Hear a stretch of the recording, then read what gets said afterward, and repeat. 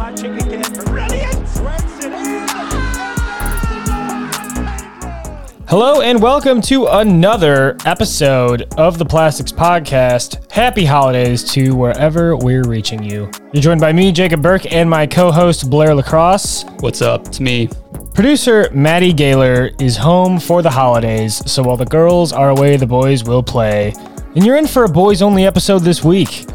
With COVID dropping fixtures left and right, only a few games were on this game week. Arsenal padded their points into the top four against Leeds.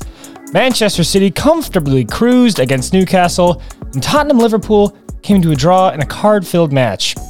Also, we watched Sevilla Atletico in what can diplomatically be described as a chess match of a game. This and some listener questions is what we bring to you this week.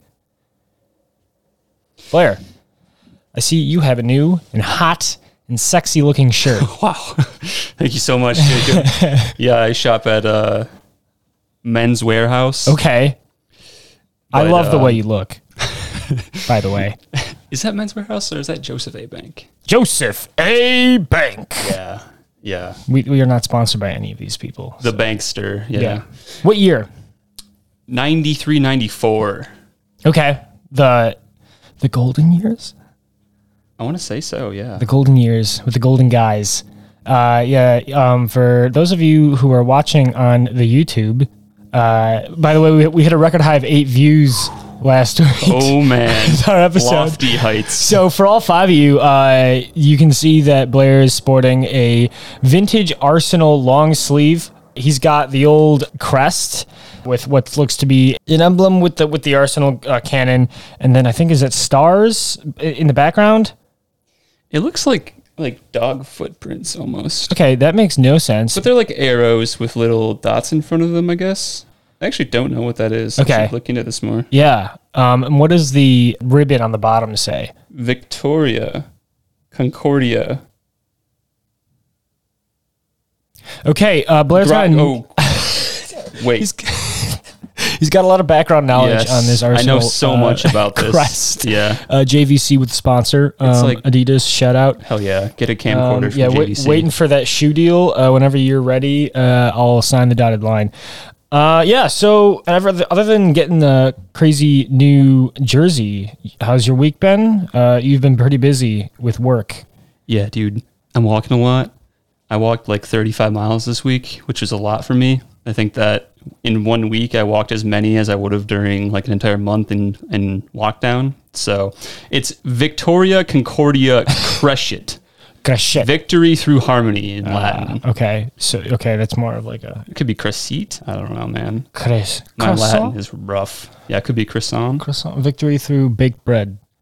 Yes. Okay. Do not succumb to big bread in the carbo load. Yes. You said 35 miles? Yeah, it was about 35 miles. That's actually a lot. I had a couple of 7-mile days, so it was freaking busy, man. But it was good. It was good. I'm getting out more, which is a healthy thing, I think. A new development in my life. Activity. Who would have thought? Yes, while he's not watching soccer, he is keeping the streets safe by walking all of the streets.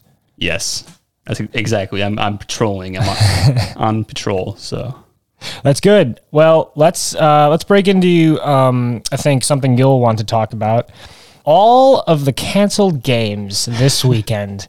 There's been a lot. I'm counting just 6, just over half of the available matches for this game week. Manchester United, Brighton, gone. Aston Villa, Burnley, gone. Southampton, Brentford, gone. Watford, Crystal Palace, get out of here. West Ham, Norwich, gone. And Everton, Leicester, gone. Yeah, they're all gone. And the Premier League chugs along. It is relentless, and it doesn't want to stop, even though I think the recent numbers were around 65% of its players were vaccinated, as opposed to the other leagues, which were around the mid to upper 90s of vaccinations. I mean, I feel like we both agree on this, but it's kind of BS to have this vaccination rate so low.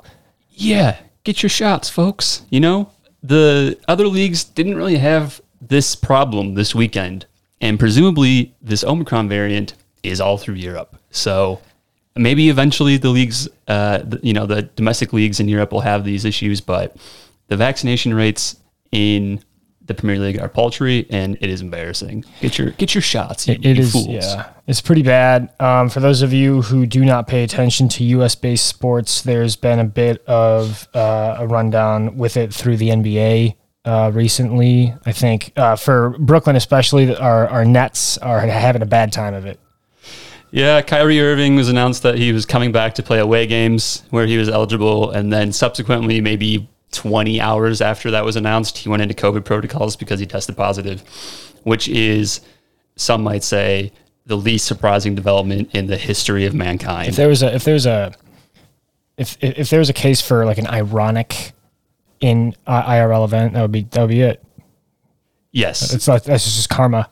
If you could die of irony, that would be a lethal Kyrie dose. Irving would have died years ago. A lethal dose of irony. So, I mean, I don't know. There's not much we can say about it because we aren't the guys that are pulling the strings of this giant money printing machine that is the Barclays Premier League. But, I mean, I think it's pretty simple. You just put a pause on the fixtures, get everyone vaccinated, and then resume. It's not like this didn't happen last year. Yeah. And I don't know. There's like all sorts of weird legalistic things that are going on there and I hotly guess debated things. I don't know. But I mean, for me, it's a clear choice what you should do. Yeah. I mean, yeah, I don't think it's political at this point to say that professional players should be vaccinated. Yes. Or just people in general, really. But that's a whole nother can of worms. Yeah. I mean, look at Joshua Kimmich doing his own research. That's Dr. Joshua Kimmich long for you. that he got the virus. He was too close to it. Joshua Kimmich, MD. He was steeped in the research. Yeah. And what happened, Jacob? Well, what happened, Blair, was that after months of researching in the lab, obviously, one of the samples must have gotten off the petri dish and onto his person, and then he got the COVIDs. Yeah, he is now the first silica-based life form on Earth. He's like the Sandman. The robot was infected, and Joshua Kimmich got. And then, but he did credit to him. He turned his view around. He said publicly that he wants to get vaccinated. So he cleared the bare minimum there with at least changing his opinion and announcing it publicly. We allow for growth on this podcast. Yeah, we're not gonna crucify people and then keep them up there just to for the sake of it. So Kimmich, good job. You can come over anytime. Yeah, I mean, I would still hang out, but you gotta wear a mask. Sorry, guy. Yeah, come on, guy. Yeah, and get me a few tickets. Yeah, the Premier League says the spice must flow, Jacob. The spice. How else will they navigate the space lanes? Exactly. Yes. Okay, well, we'll I was just brief in on that because, I mean, how could you not talk about it with all the games that were canceled? Most of these we were going to watch. I had compiled a list of teams that we hadn't talked about in 5 episodes of the Premier League, so not counting the Champions League episodes, and we had this list, and we weren't able to talk about most of them because most of them were canceled. So this list of fixtures that we watched this weekend were for the ones that were actually available to watch, and then the ones we wanted to focus. So we're going to talk about Man City, Newcastle, because we haven't talked about Man City in a while. And I know some of you don't want to talk, most of you don't want to talk about Man City. I get it, but here we are. So let's break into it with Leeds 1, Arsenal 4. Blair, this was quite a convincing performance from Arteta and his band of merry men. Yes, it was a good win. I was happy with it. I tweeted on our account, which you should follow, for mostly my personal thoughts because I mainly run it. But really mostly the thoughts of that account are my own. So I don't claim to speak for Jacob in most matters in things. But I tweeted that I had consumed too much coffee on an empty stomach and was on edge the entire game. Even though we were comfortably in the lead and we were dominating, I was just like waiting for something bad to happen. We were the Gunners were up 3-0, and Blair was sitting there with his like hands on his head, looking at the screen, and I was like, God, "You're up 3-0. It's fine. You can sit back." Arsenal are very bad on the road. It's a flaw in the team that hopefully we can rectify. I think some of the numbers for our strength of schedule on the road and at home at this first half of the season have heavily biased us in favor of home games, meaning that they're easier home fixtures and away fixtures. So maybe that'll flip a little bit because we've been very good at the Emirates. But yeah, I was very nervous for this one. So 4 goals, Blair, 2 of them coming from Martinelli, who was exceptionally brilliant with his runs. Not too eager about the guy, but do you think his partnership up top will be enough to see Aubameyang off into the sunset as Arsenal try to move onward with their project? Yeah, I don't know what's going on with Oba, man. He needs an alarm clock. He owns some of the fastest cars in the world, so he can't seem to get to practice on time. And he's one of the fastest players in the league. Yeah, so I don't know. Maybe he needs to take the tube or something, but it's kind of like the problem for Aubameyang is how the team has responded without him in the lineup. And the first time this happened was in North London Derby, and it was at home, and Arteta announced before the game that Oba wasn't going to be considered for selection. And it was a big deal. Everyone's freaking out. Because, he's our guy. I mean, he hasn't been banging in goals, but, he's the one that we expect to be doing that. And we expect to be showing up in big matches. So, when you make a tough call like that to keep him out of the lineup and out of the team completely, you're sticking your neck out. And in the case of the NLD, we won that game. And in the case of this season, we won as well. So, and that was against West Ham, which is another big game for us this season. Probably the biggest game we've had, actually. I'm not going to lie. So, yeah, I mean, it was a big choice, and Martinelli's come in and he's done really well. So yeah, what do you think about him? Specifically, watching it, he really hugged that left side, even though he's kind of this weird hybrid of a winger striker. Yeah. So when it seems like when Laka drops deep to facilitate in midfield, Martinelli sort of drifts from left to center and tries to occupy that kind of half space between the center of the pitch and the left wing. So, and we got a goal off of that from a Laka through ball. So. That was quite nice. And yeah, I mean, the thing about Gabriel Martinelli is that he knows something that deep down every player in the league knows. And it's that goals are what get you Instagram story posts. Okay. And Gabriel Martinelli, pop in Instagram profile. Gabriel Martinelli loves nothing more than to have so many posts on his Instagram story that it's just little tiny segments all across your screen. It's little pixels. Yeah, and it's all different people sharing the goal and saying wow, great goal, or something in Portuguese. The guy lives for that kind of glory. And I think that's something that you kind of want in, if you're looking to develop an elite goal scorer, is a guy who's just I want a fucking goal so badly. I will do anything for it. And on his first goal, I'm going overboard with my praise, but on his first goal, he's kind of getting ridden in the back a little bit.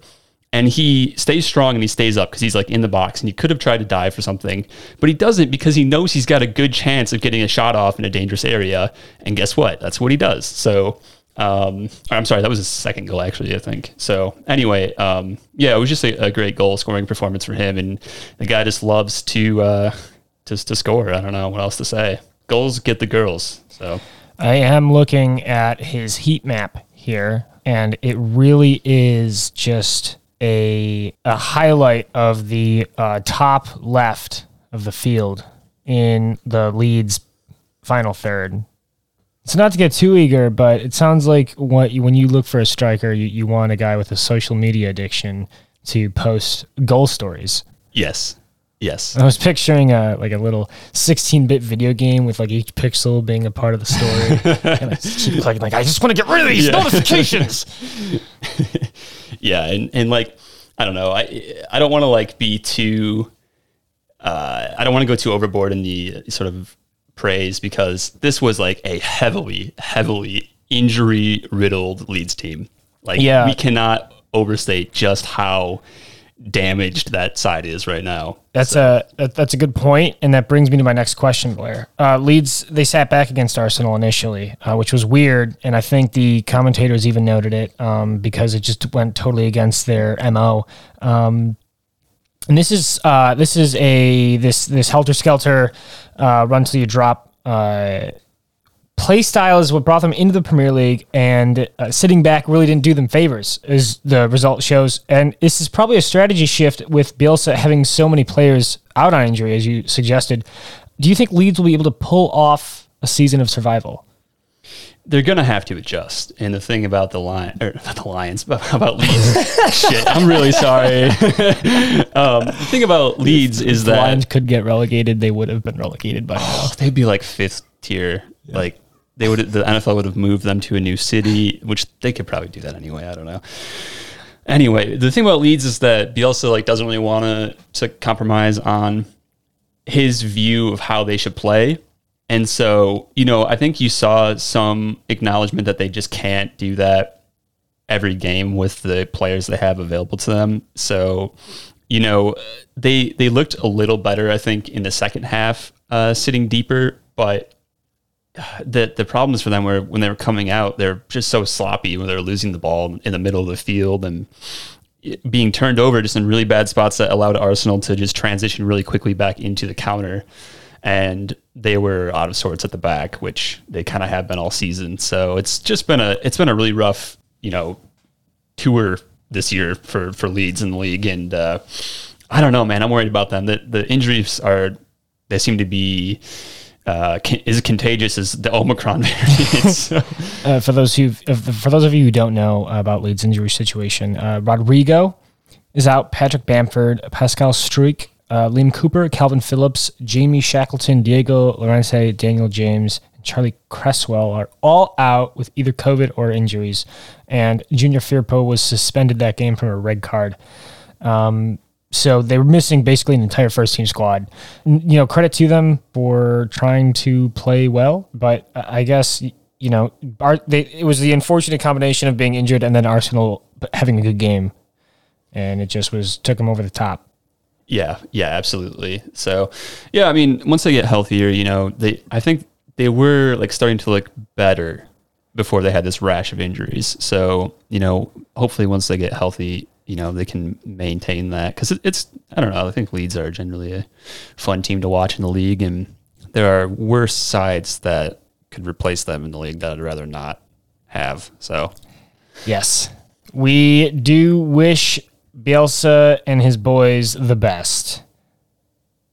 Final question. The gulf in talent between the starting and backup right back was apparent once Tomiyasu went off the field. Yeah. Any transfer targets Arsenal should be on the lookout for to improve their roster this January? Achraf Hakimi, João Cancelo, and Trent Alexander-Arnold would be my top choices. And all of them are gettable, in my opinion. All right. No Kyle Walker in there, huh? I think Cedric Suarez seems like a fine guy, and I don't want to go 2-footed on him, but he just isn't the same player that Tomiyasu is. And whatever skill set he brings to the team it's not defense. So that's a problem, because I think Tomiyasu's been really stout defensively on that right side for us, and he's really shored up that side. And we saw that once Tomiyasu went off, the side broke down, and Ben White was forced into a really bad decision that he should never have made by giving away a foul in the box. And I think Tomiyasu would have done a better job covering him there. So, yeah, it's a big problem. And Ainsley Maitland-Niles wasn't available for this game. I don't believe he's played at right back for us before, but I would much rather see him there than Cedric Suarez, because he's just not to the same level that we need. So. All right, this is going to be this is not going to be a nuanced question. Yes. It's going to be a series of yeses or nos. Great. And I'm going to read you the bench from this game. And you're going to tell me, yes, you'd like to keep the player, or no, you'd like to see them gone. Great. Okay? Get ready for no. Berndolino. There's no nuance here. He's gone. He's gone anyway, so okay. It's a no. So no. Rob Holding. Yes.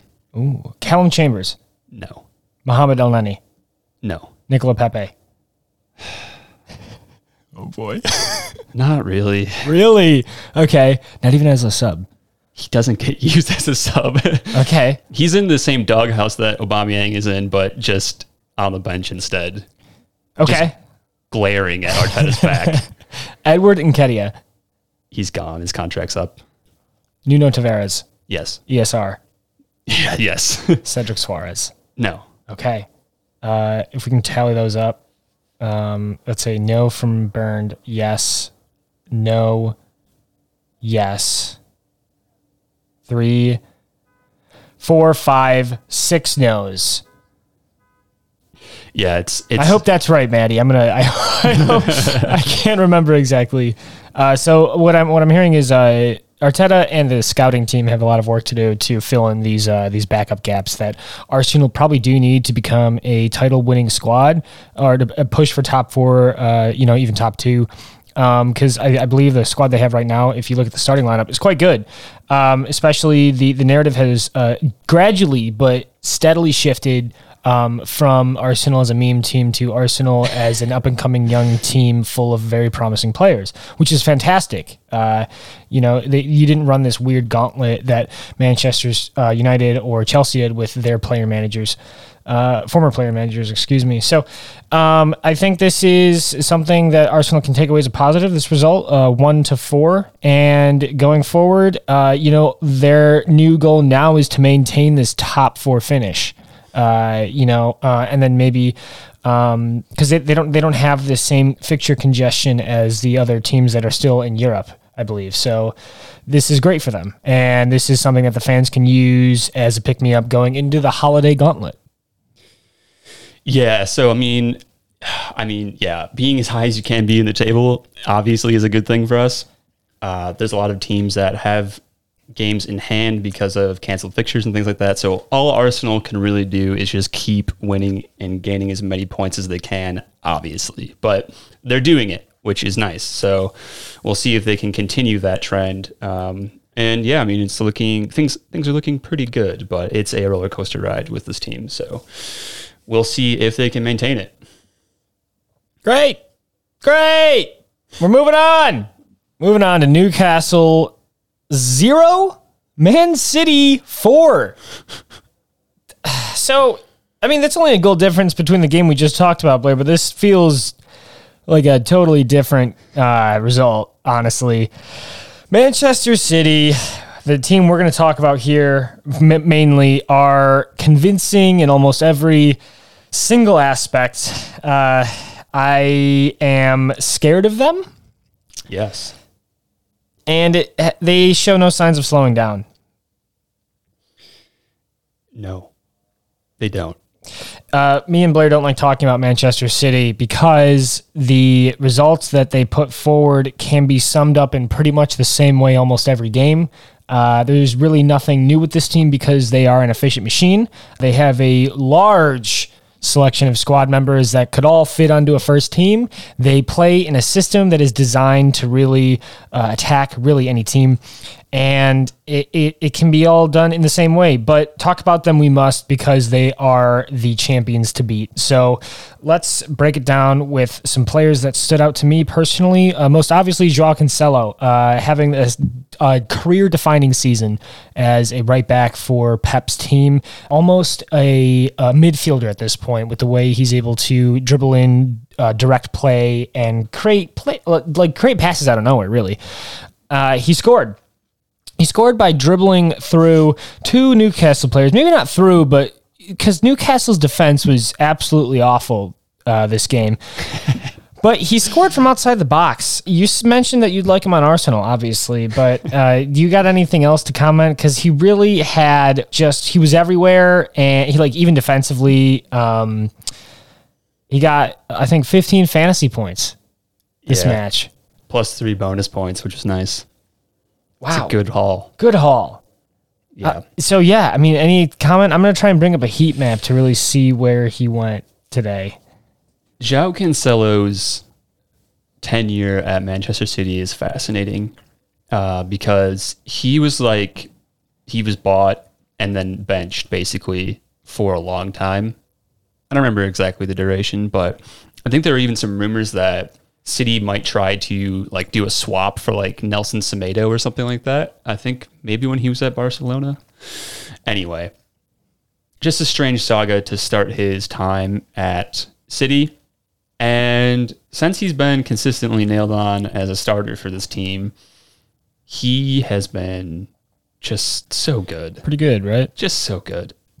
He's got a wonderful right foot. It's not as good as Trent's, but it's certainly up there. I think to say if it's worse, it's still excellent. Yeah, in every regard. It's probably like the second best right foot in the league, So yeah, that's a good thing to have going for you. And no, like you said, I mean, he kind of has like this lightning bolt pattern in how he runs on the field, where he'll kind of get to half field and then cut inside and then operate in that channel, kind of more narrow. And usually the winger will kind of push wider out to allow Cancelo to occupy the space they were in. At least that seems to be the case. And yeah, I mean, he's just a facilitator. Like the facilitator fullback. It's just a thing that we're seeing in the league, and it's just really, really interesting to watch. He had 3 shots in this game from right back, goal and an assist. Yeah, I mean, that's just a nice little creative performance from man of the defenders. match. Yeah, absolutely. To be sure. Let me ask you a few questions that I've written down here. Okay, so we just talked about Cancelo. Now, I have this next question about Newcastle because they were in this game. Yeah, they played. They were present while Manchester City were playing because they had a really, really bad performance. The field tilt of the two teams was equal on both ends of their respective final thirds. I think it was about 25% or even 30% in Manchester City's and Newcastle's final third, and like a 50% or 40% in the middle third. However, one team scored 0, the other team scored 4. I mean, Manchester City seemed to be giving up these areas of possession totally fine against Newcastle and maybe even other teams as they go forward with these fixtures. Is this something they want to do? It feels to me that Pep told the players, don't worry about it. Our backline's got us. Pretty much, yeah. I think that was what it was. I mean, I think Newcastle had some bright moments transitioning out of defense and trying to hit City on the counter. But this is just one of those games where they were getting into good spots but not taking the shot. So, and it seemed like their primary sort of release valves were Joel Linton and Callum Wilson. Callum Wilson, I think, had 1 shot on the game. So, for your starting striker at the top of your formation, maybe you want a little more out of him than that. But as a team, they didn't get many shots off. So, it was sort of a tough performance once they got to the final third. I think, what they did was they were just too slow in their sort of final movement or play, and they allowed City to get back on most of the instances where they had good chances. So, yeah, Newcastle are kind of a strange team because their goal scoring record this season's like not that bad. It's just that they can't defend to save their lives. So, as far as cities are concerned, I think this is kind of the trade-off they're making, right? They play with a high line. They like to occupy your third of the field or your half of the field. And they say, we're going to leave all this space behind us. And if you can get the, 3 or 4 passes strung together to pick us apart, we're going to live with that because we like the way we can play when we have possession in your half. It's quite impressive. Newcastle have the most goals conceded in the league so far. And that's after the Leeds defeat 7-0 against Manchester City just brutal. The week prior. Their defense is bad. Alain Saint-Maximin came on in the second half at the start of it, and he obviously is the shining light that Newcastle bring to the table. But, admittedly, so here's the thing, guys. We weren't able to exactly watch much of the second half of this game because there was a minor crisis with Maddie's work that required Blair's laptop, essentially. Yeah, it was a bit unfortunate timing, but yeah, it's all right. I mean, it seems like we missed the more dominant half of play for City. So we saw the good side of Newcastle. Yeah, can you say that? I suppose you could probably say that. Yes. So, gosh, I mean, In this case, Blair, I'll ask you to pick one other player that's not named Joao Cancelo as someone that you thought stood out today along Manchester City's team. Along Manchester City's team, I mean, Riyad Mahrez had a goal. Zinchenko started, which was interesting. He has had a run, yes, strangely enough. Yeah, Gabriel Jesus had a really nice assist and got into a spot that he absolutely should not have been allowed to get into. Gabriel Jesus just muscled past number 23. Jacob Murphy. Yes. The right back. Yep. And yeah, he just kind of blew by him and then just crossed it to Sterling, who just put it in. It was the easiest thing ever. It was like, why don't you do that every time? I don't know. And like, I think it was Lascelles that was there. Maybe it was Isaac Hayden. There were two defenders that should have cut off the cross across the 6 to Sterling. Yes. But they just left a nice little alley between Dubravka and themselves that Jay-Z just picked him up the perfect pass. And in the same vein, when Cancelo crossed it to Diaz for the first goal, Dubravka was a wonderful spectator in that exchange. He just refused to play soccer. He I can't believe we didn't start with this. Who plays it to Cancelo? So it's Zinchenko to Cancelo, and then Cancelo karate kicks it. Yeah, he does. So like Zinchenko lobs it over to Cancelo. Cancelo gets his foot on it just before he goes out of bounds, and it just gently lobs into the 18, hits the ground like right on the 6-yard line, or even like maybe inside it. And Dubravka and the other defenders, they're sitting there watching it. And it's not like this is a congested area that they can't move in. There's only Diaz. It's only him, and it bounces, and Diaz looks around, sees nobody's moving, so he heads it in. I don't know what Dubravka, I don't know if he like switched off for a moment and just wasn't able to react like he normally does, but it was just awful defending from everyone involved. It was utterly perplexing. The little dink pass from the karate kick from Cancelo kind of just right up over Dubravka. Yeah. He just kind of watches it go and is just like, hello, darkness, my old friend. I don't know. He's just like he's lost. He lost his mind for a moment. It was impressive that Cancelo even got a foot on the ball. Yeah. But it was not an impressive cross. This wasn't this pinpoint thing straight to it was just like nice little parabola. It was like you ever see Monty Python? Yeah. It's like there was that scene where the town guards are sitting there chatting, and then they see Lancelot running at the town, and it's like the dun dun dun dun music while Lancelot's running. That it switches back, and the guards are just sitting there like, "Oh, is that Lancelot?" And it switches to Lancelot, dun dun dun dun dun, and then they go back to them. And it's like, yeah. What are we gonna do? Yeah. I don't know. City were putting ladders up on the palace walls, and the guards just didn't think to push the ladder back off the wall. What are we gonna do? Yeah. Sorry, that was a really offensive accent. Yeah. So I mean, just bad Newcastle. But honestly, I'm not going to veil my enthusiasm to see Newcastle go down the season. So either result here, tie, win for Newcastle, win for Man City. It would have been a win no matter what. Yeah. So I think we'll move on. I don't know. You want to talk about anything else with this? No, not really. Okay. City had like 600 passes or something, and Newcastle had like 200 passes. It was 200.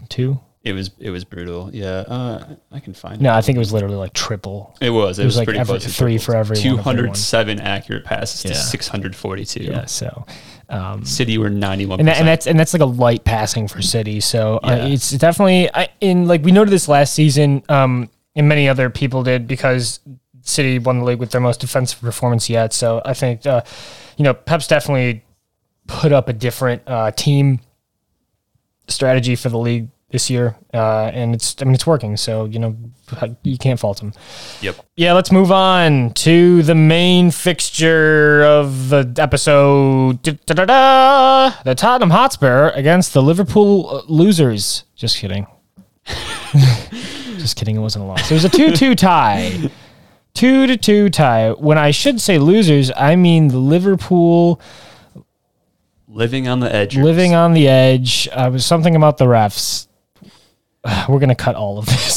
In the spirit of the festive holiday season.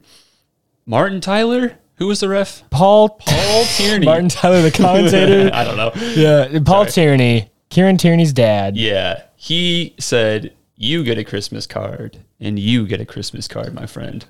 But who didn't get the right one? Perhaps we can debate that.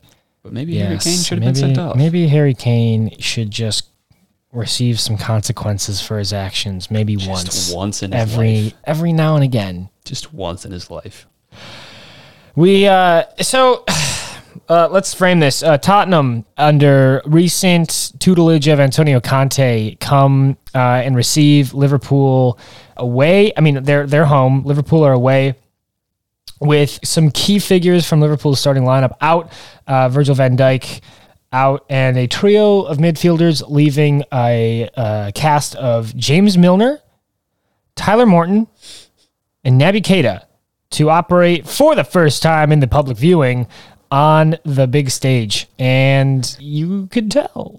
You could tell. Yeah. And there was a lot of scuffling, a lot of cards. The ref was giving them out like, it was the holidays.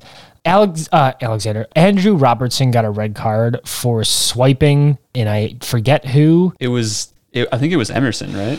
Emerson Royale. Yeah, Emerson was on the ball near the touchline.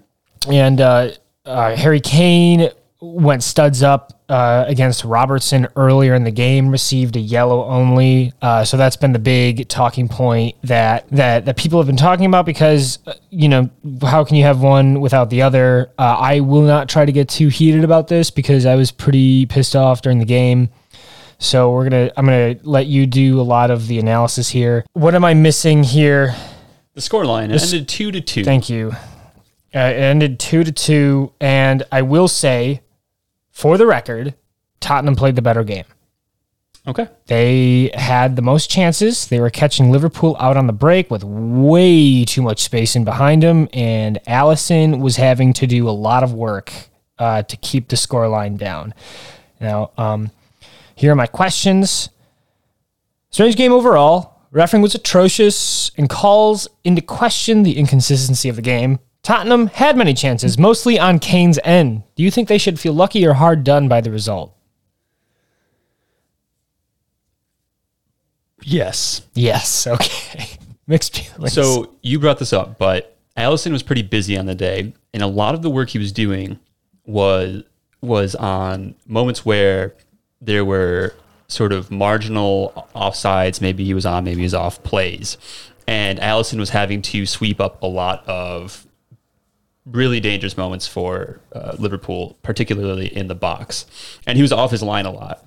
And I think that came into play on the mistake for Son's goal, because he seemed like he felt like he had to be, ever diligent, ever present. Of course. Always watching and waiting. So, and I think when you ask your keeper, or when your keeper's forced into that kind of play, eventually they're going to, get the timing off, get the spacing off. And there was a couple moments like that for Alisson today, which maybe leads us back into the question of why they stashed the flags for so long, but we can talk about that another day, maybe.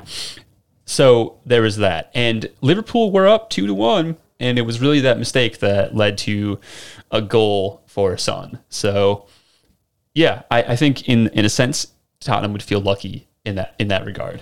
But on the other hand, they had so many breakaway chances on the counter with Son and Kane, mostly Kane, or Dele Alli, where they just were. It seemed like they were mad at somebody, at the ball, at somebody sitting behind the net, and they were trying to kick the ball through the net and to knock somebody's head off of their shoulders. I don't know what exactly was going on, but they just couldn't get that last shot on goal. Kane did it was very unlike him. Well, not unlike him this season, but unlike him overall throughout his career. He just couldn't quite string that final touch on the ball to put it past and into the net. And it was weird to see him like this, because I really haven't watched much of Tottenham this year. Yeah, I don't know what Conte is going to have to do to get him back up and running, but I mean, he has to because he was the leading goal scorer and the leading assister last season. Both. Yes. Very, very vital to their attack for sure. And I think you saw some of the other pieces in Tottenham's attack, looking pretty good today. And Ndombele had a really nice pass for the Kane goal. So, credit to him. He played his regular 90 of 64 minutes. So that was a good shift for him. The Ndombele 90. Yeah.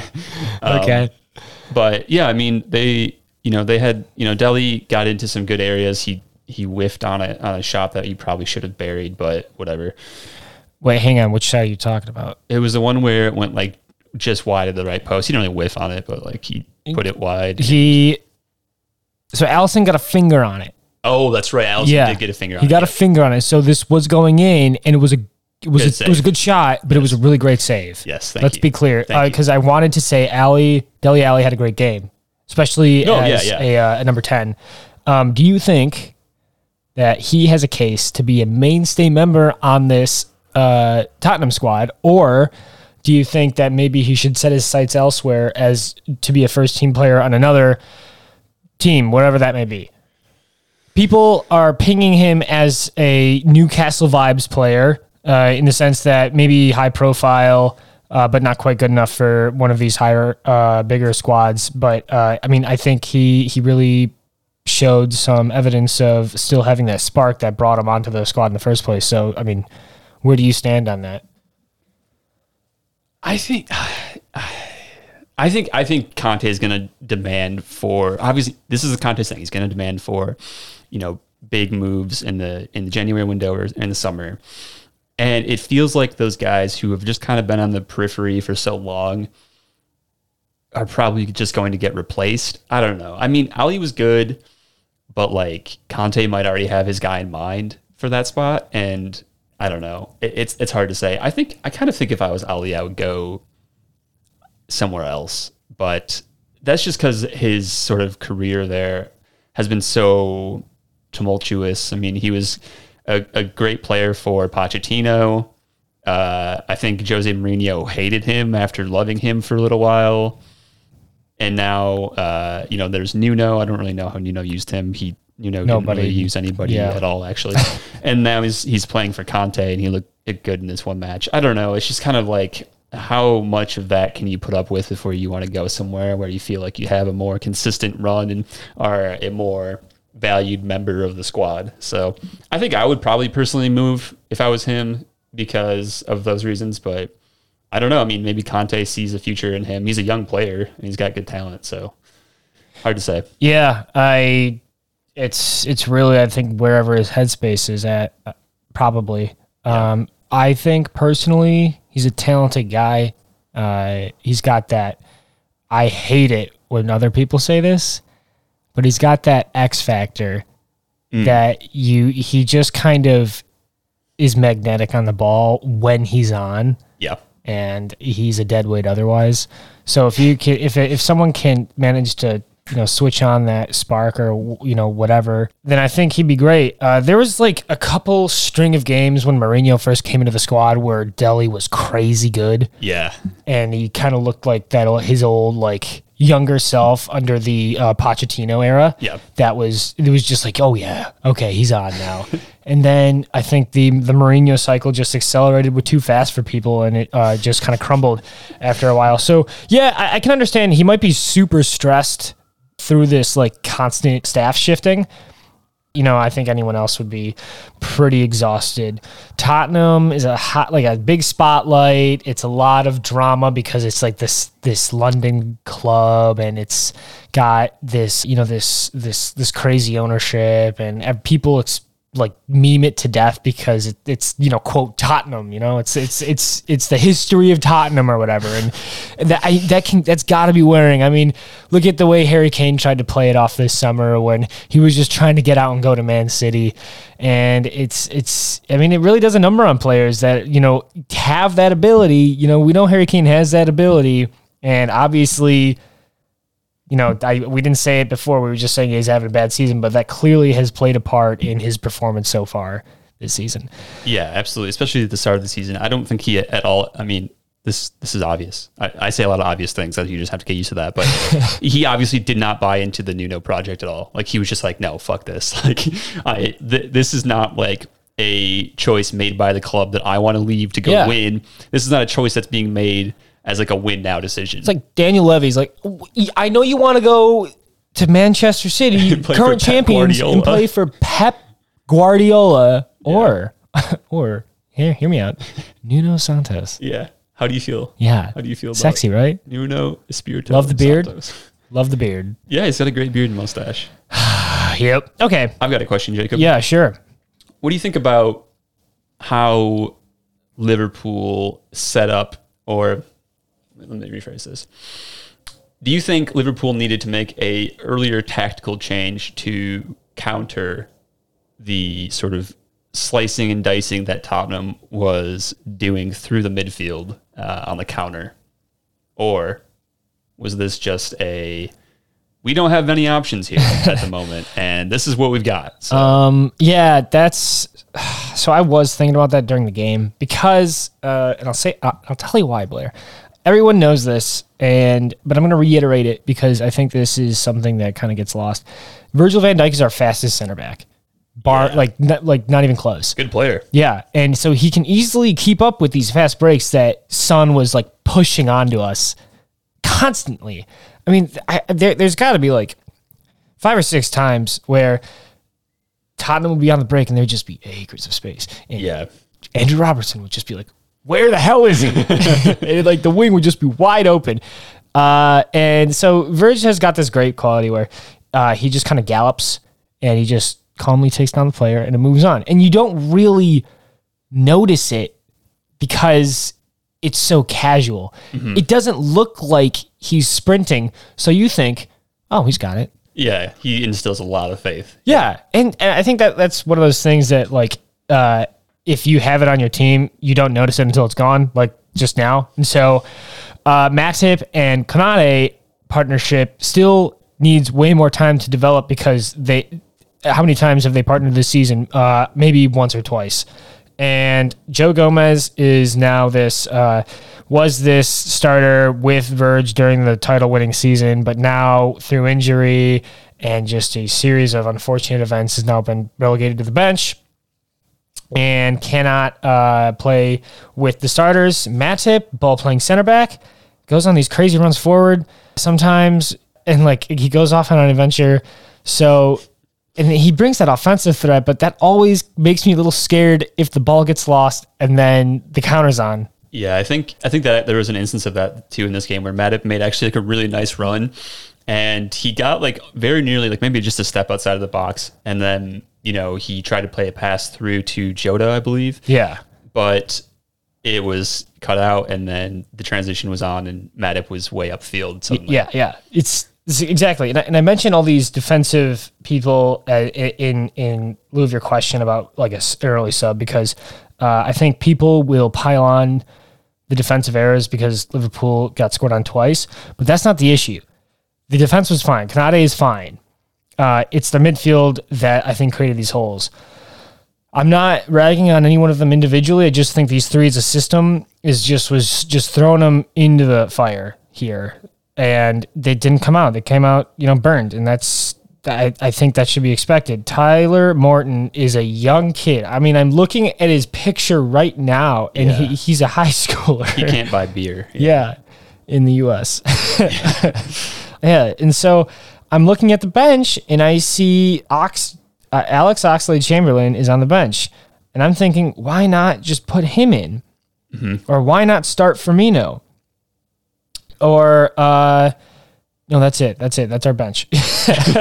Yeah, and so, and I'm not going to claim to know, I'm not going to say that was the best decision because, you don't know the status of the squad, really. Yeah. All we're doing is postulating from our nice chairs after watching a performance. Well, they're actually, these are quite bad for your spine after a while. That's the chairs true. we're sitting in. I will pay dearly for sitting in these chairs. And so, maybe Ox had a bad week of practice, and maybe Firmino is still struggling with his injury. So, who's to really say? But this midfield was the crux of it, and the fact that he didn't make his first substitute until the 60th minute, I believe, was a mistake. So you take Morton off at the 46th minute.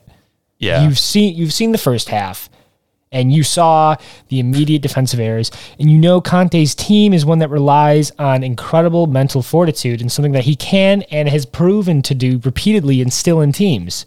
So what's to believe that Tottenham will be the exception? You know, it's not. It's not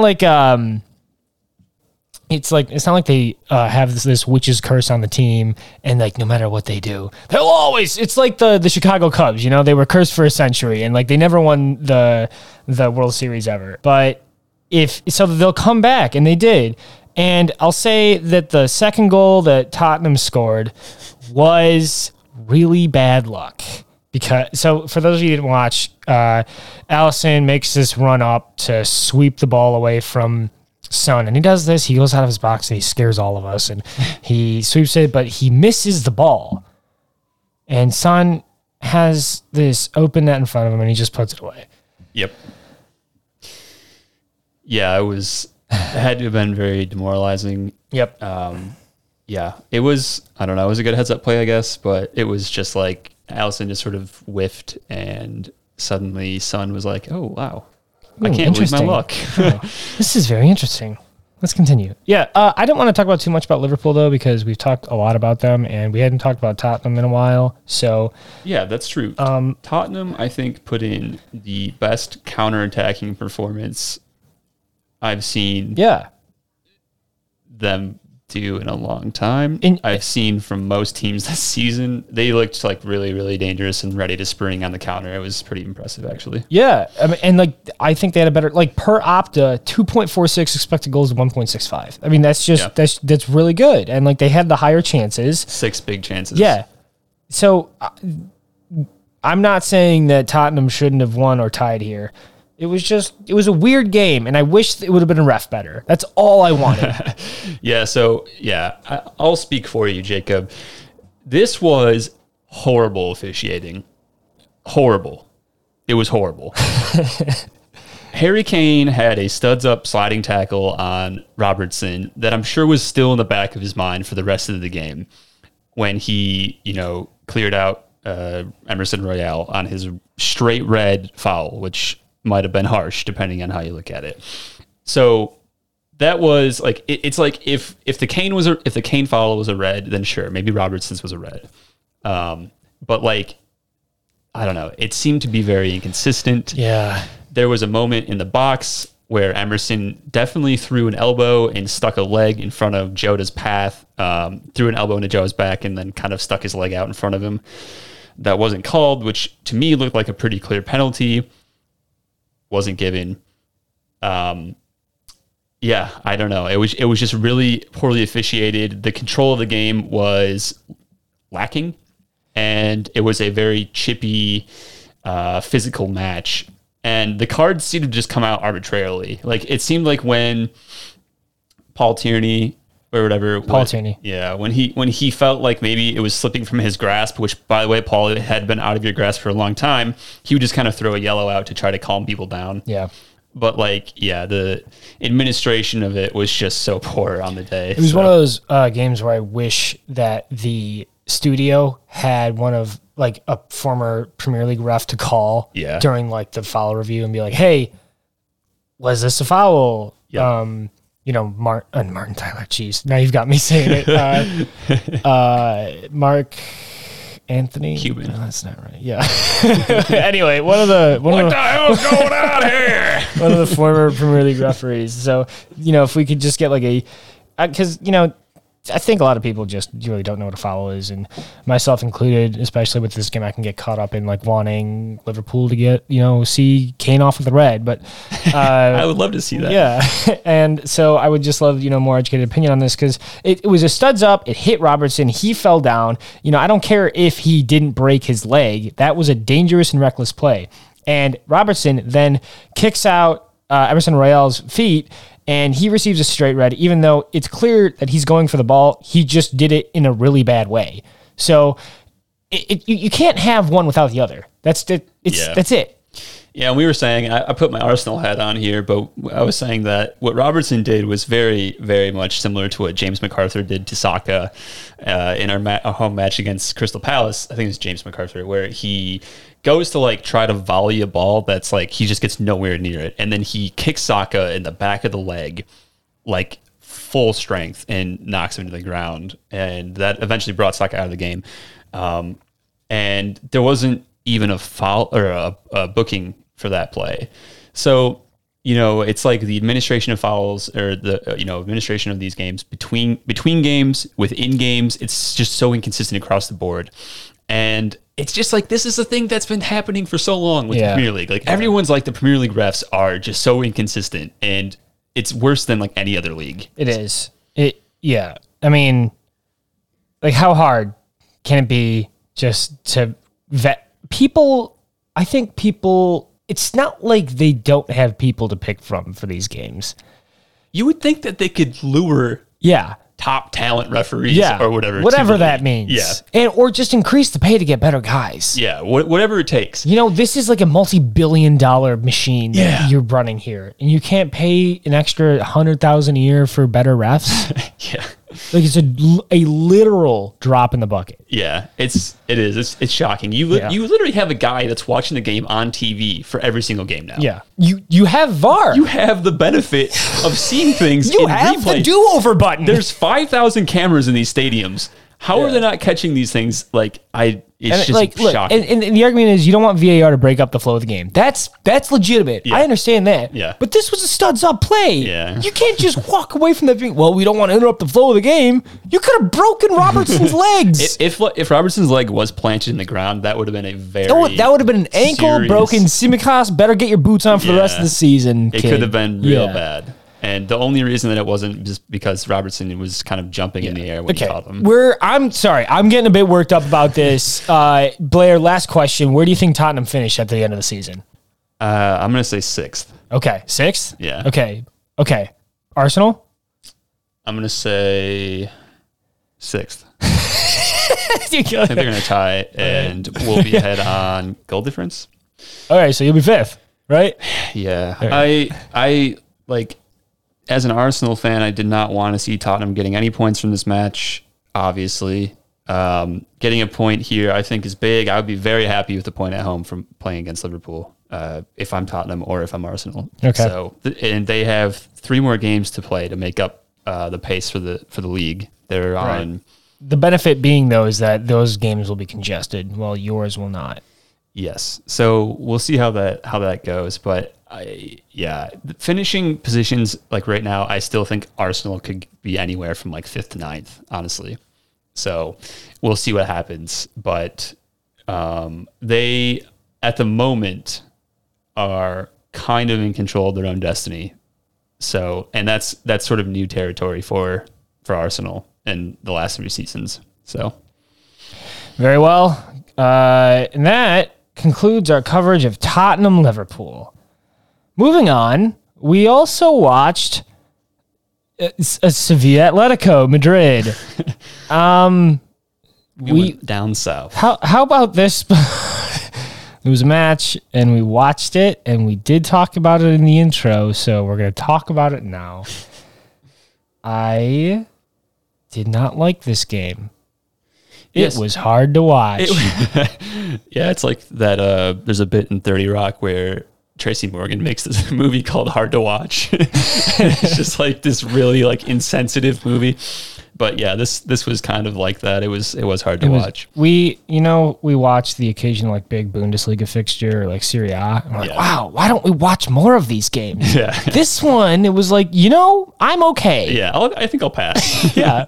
Sevilla won Sevilla won WON with 2 goals, and Atletico lost with 1 goal. And most of it was just the midfield in total chaos and various possession switches happening. Campos with the final goal. Yeah. Okay, so the goals were like, at least the Sevilla goals came like either by miracles the hand of God himself. Actually, both of them were kind of miracles. So Rakitic scores the first in like 7 minutes, and it's just rocket. Insane. Yeah. We were both screaming. And it just came out of nowhere. Like, Rakitic has not dipped. He's great. Love him. Yes. He just set, he's like full send, bam, goal. Oh my God. And then the great settling happened. Yeah. It was like watching it was like when you're in an old house and you hear the floors kind of creaking and you're like, is this place haunted or is it just old? It kind of ended up with me and Blair surfing the internet for €1 Italian homes to fantasize about our life in Europe. Yeah, living in the Tuscan countryside. Doing a soccer podcast while drinking very nice vintage wines. Vinos, if you will. Yes, and having very bad Italian accents. Yeah, let's not try those right now. We're not gonna. So the thing I wanted to say about that game, and then we can move on. We don't have to dwell too much on it. Is that the popular consensus is that the Spanish league is at the moment the least desirable to watch because it's the most offensive. And I think the trend or the overall group thought on the stereotypes of each league is that the Italian league is the most offensive, the Bundesliga is the most open, the Premier League is the toughest, the French league is a farmers league, and the Spanish league is the fluid, the dynamic, offensive league where all of the flourishes happen. Juego de posición.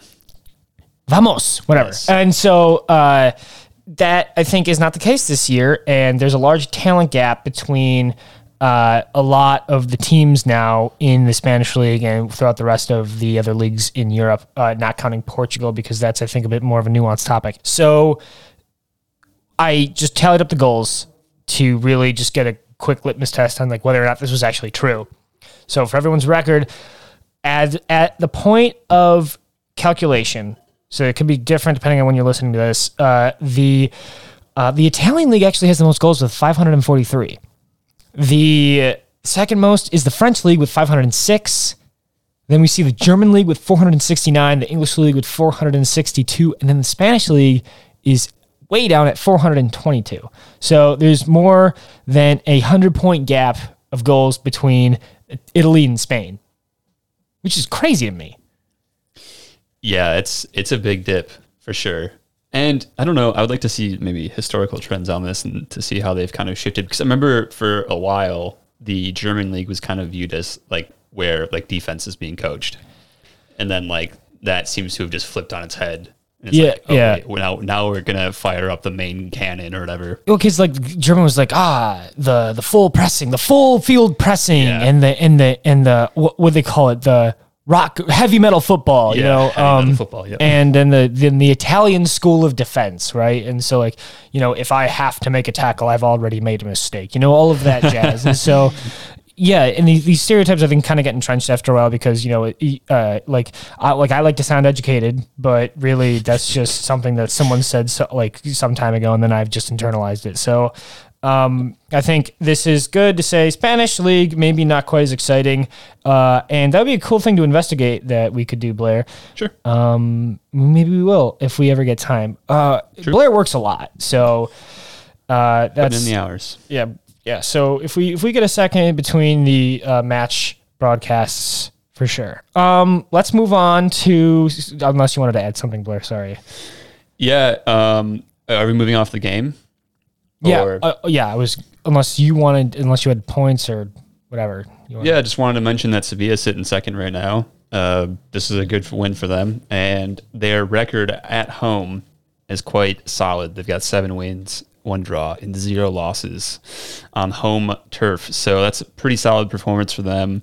Sevilla look like a team that, could be maybe contending for a title. Real Madrid would have to do some slipping, but this, I don't know. It's been a little while for Sevilla, I think, since they've been kind of in serious contention for a title. Right? Former Real Madrid manager Julian Lopetegui has a chance for glory here. Yeah. And this is Madrid's league to lose at this point. Yeah, it still is. It still is. So yes. Okay, so. We have some listener questions, and by listener, we do mean our dear roommate, Zach Mikowski. That's right. Shout out. He has 3 questions for us. Blair, I'm going to read them to you. Okay. I don't know if you've seen these before. Is there a national team that would win the Champions League? France. Okay. Yeah. Anyone else? Current teams? Yeah. Current teams. Let's say that for whatever reason, the national team is playing against the club teams. And if there are duplicate players, they are exact clones of themselves and they won't explode because one is made of matter and one is made of antimatter. So, I mean, like, the obvious... Oh, England. Okay. I think England would definitely do it. And then the other two. I mean, we're talking about the Euros. Yeah. We're just rehashing Italy and Germany. We're just rehashing the Euros. But, like... Yeah. Germany and Italy, that's an interesting conversation. Yeah. So it was like, Spain, it was like Belgium, maybe. Belgium, yeah. Portugal, Netherlands. Oh, yeah. Italy. Forgot about Portugal. We forgot. It's okay. No, I think France is like really the best answer. Or Italy because they won the Euros. But if you assembled... Here's the thing. I don't think a national team would beat a club side. It's happened before, like club sides have played national teams, but that was like back in the old days. Okay. Yeah, I mean, like if you look at how national team soccer goes, like it's sort of, they're set up pretty defensively. And like, I don't know, man, like Gareth Southgate's not like, he's not going to like try to like out tactics Pep Guardiola. Picturing Man City against like England. Yeah. But it's like Raheem Sterling's like, I don't know what to do. Yeah, he's torn in half. Yeah, it's an interesting question because like if you looked at on paper, and if you turned England into England like Football Club LLC, like what would their wage bill be like? Oh my gosh. What would their squad value be? You know, like they would probably be like one of the most expensively assembled teams Harry Kane in the would be world. on a winning team, maybe. Yet. I don't know. Not yet. Yeah, I think this is a good question for like over a beer and you're having a ridiculous argument that you want a small hill to die on. Mm-hmm. Yeah, so maybe France, I think. Yeah, like France feels like they could do it. France has a bunch of really, really good players. And they keep coming. And they don't stop. Jules Koundé, great player for Sevilla. Yeah. Oh, yeah, literally. Okay, okay, next question from Zach. Who in the English Premier League which team in the English Premier League would beat the U.S. men's national team? No, other way around, right? Which team would the U.S. national teams beat? Yep. So would the United States men's national team beat any team in the Premier League? No. That was my thought. I don't think we'd beat a single team. Yeah. I don't think we'd beat Watford or Norwich. No, I don't think so. We'd fall apart. Yeah. I think Norwich would. I think Norwich would be close. But I just can't see us defending against a Premier League side at any point. I think Burnley might smash us. We see that's the thing. I think we try to play against Burnley and like fall into the trap. Yeah. Yeah, I don't have that faith. No, but that's good because we'll never have to answer that question. So who's to say, really, Zach? Who's to say? And his last question, which fan base is the most biased among Premier League teams? And that's to say, which fan base is the most obstinate? Which fan base tends to be the most obnoxious, perhaps? Which fan base is the loudest and most annoying? And the answer to you, Zach, is, by and away, Liverpool. Oh, okay. Yeah. It's not. Are you sure it's not Arsenal? Because sometimes I wonder.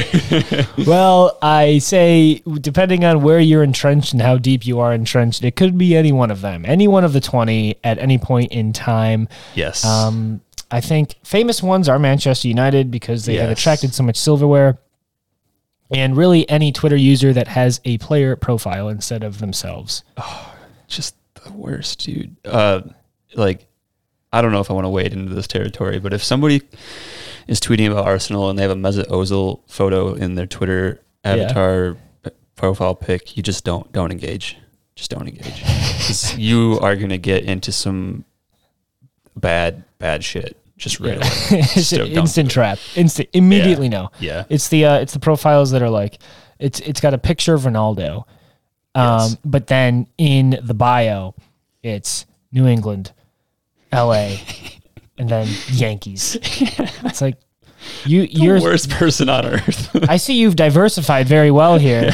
Could you maybe just go one or the other? Yeah. and I think that's part of the for me anyway, it's part of the guilt trip for Americans is that I'm from Detroit, Michigan, basically, and Yes. I am a fan of the Lions, the Pistons, the Tigers, and the Wings. Yeah. Three of these Not a good four are record. not successful franchises in any way, Yeah. and so. I'm also a fan of Liverpool, and it's this soul light in this horrid maelstrom of Lions losses, of Pistons just blowouts, Yeah. and it's a small comforting thought. The Pistons just continually just rip your heart out. Yeah. They get a nice lead and they just lose it. And I've definitely paid attention to them way more this season. Yeah. Through the efforts of NBA TV and Hulu Live Sports sponsor, Yes. and they are very bad. If you don't follow NBA basketball, Newcastle. Alan St. Maximin is Cade Cunningham, and yeah. and the Pistons That's are like- Newcastle. Yeah, that's pretty much it. And Callum Wilson's probably Jeremy Grant, and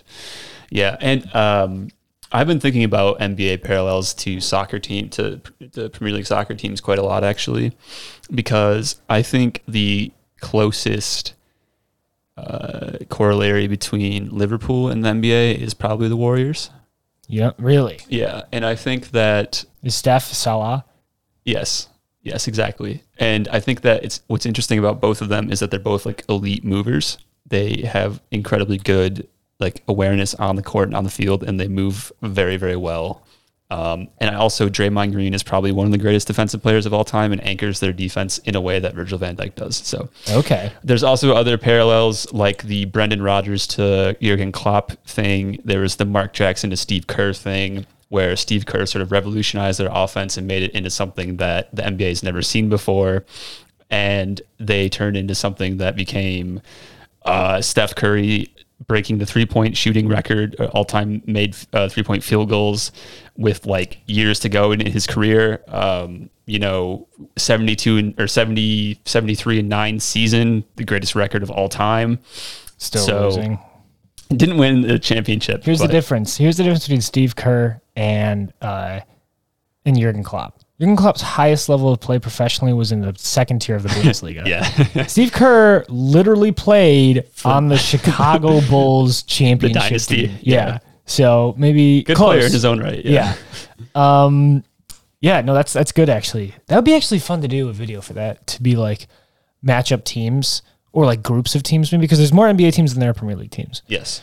So like we could, there's an idea. There's an idea somewhere in there. We have to write these things down. The plan is maybe to become a little bit more active on the YouTube channel if we get the time. There's no promises anywhere in this video. So the Plastics Podcast LLC is going to be taking a small 2-week hiatus for the holidays. Get some time away from the TV, spend some time with the family. Maybe forget about soccer for a couple weeks. So we will see you in the new year with new content. Yeah, soccer might be forgetting about soccer for a few weeks. I think there's been some rumors that the festive fixtures, Boxing Day, the 28th and the 29th fixtures might all be in jeopardy of being postponed. So it would be a perfect time to stop a podcast with regular scheduling. So Exactly. we can talk about all the new things that happen. We'll probably have a pretty packed episode after New Year's with all of the events that happened while we were gone, all of the new things that are happening internationally. I know the U.S. played Bosnia yesterday. We didn't watch it. We're not going to talk about it. And maybe because like the World Cup playoffs for the Euros, the European teams are on. And so that Champions League, Premier League, all the leagues, all the actions, everything that you could ever want, it never stops. Don't not pay attention. Give us your money. So, that was a lot. Anything else, Blair? We're at the end of our agenda, so this is all free form now. We're riffing. I had this whole thing I was going to do talking about Gabrielle Martinelli We could probably just cut this. What about the Chaka Saka Laka? Shaka Saka Laka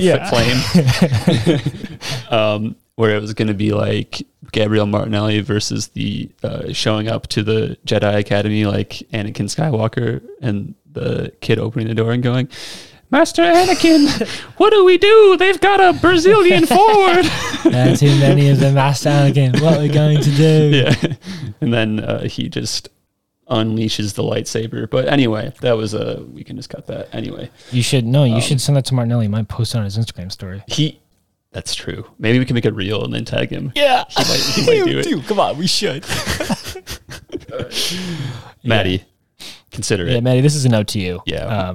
Like when it cuts to his face where he's like, does like the like eyes down thing. He's like, I'm going to kill all these kids. Maybe Blair can send you the pictures so you can get an idea of what we're talking about. Yes. Yeah. Anyway, Blair, thank you for your insight and thank you for all of the information you provided on this podcast. Do you have anything to close? Hope everybody has a happy holidays. I have had a lot of fun doing this, and it's been a good first half season in the books for us at Plastics Podcast. So yeah. I think I've enjoyed taking this journey with you and with all of our listeners, and I hope that you have a happy holidays, enjoy time with your family, stay safe, stay healthy, and cheers. Thank you, Blair. The same to you. And yeah, I think everyone enjoy your holiday breaks. Enjoy the amount of fixtures, the amount of soccer that you'll hopefully be seeing over the winter break. And that'll be all from us. Please, Blair, take us away.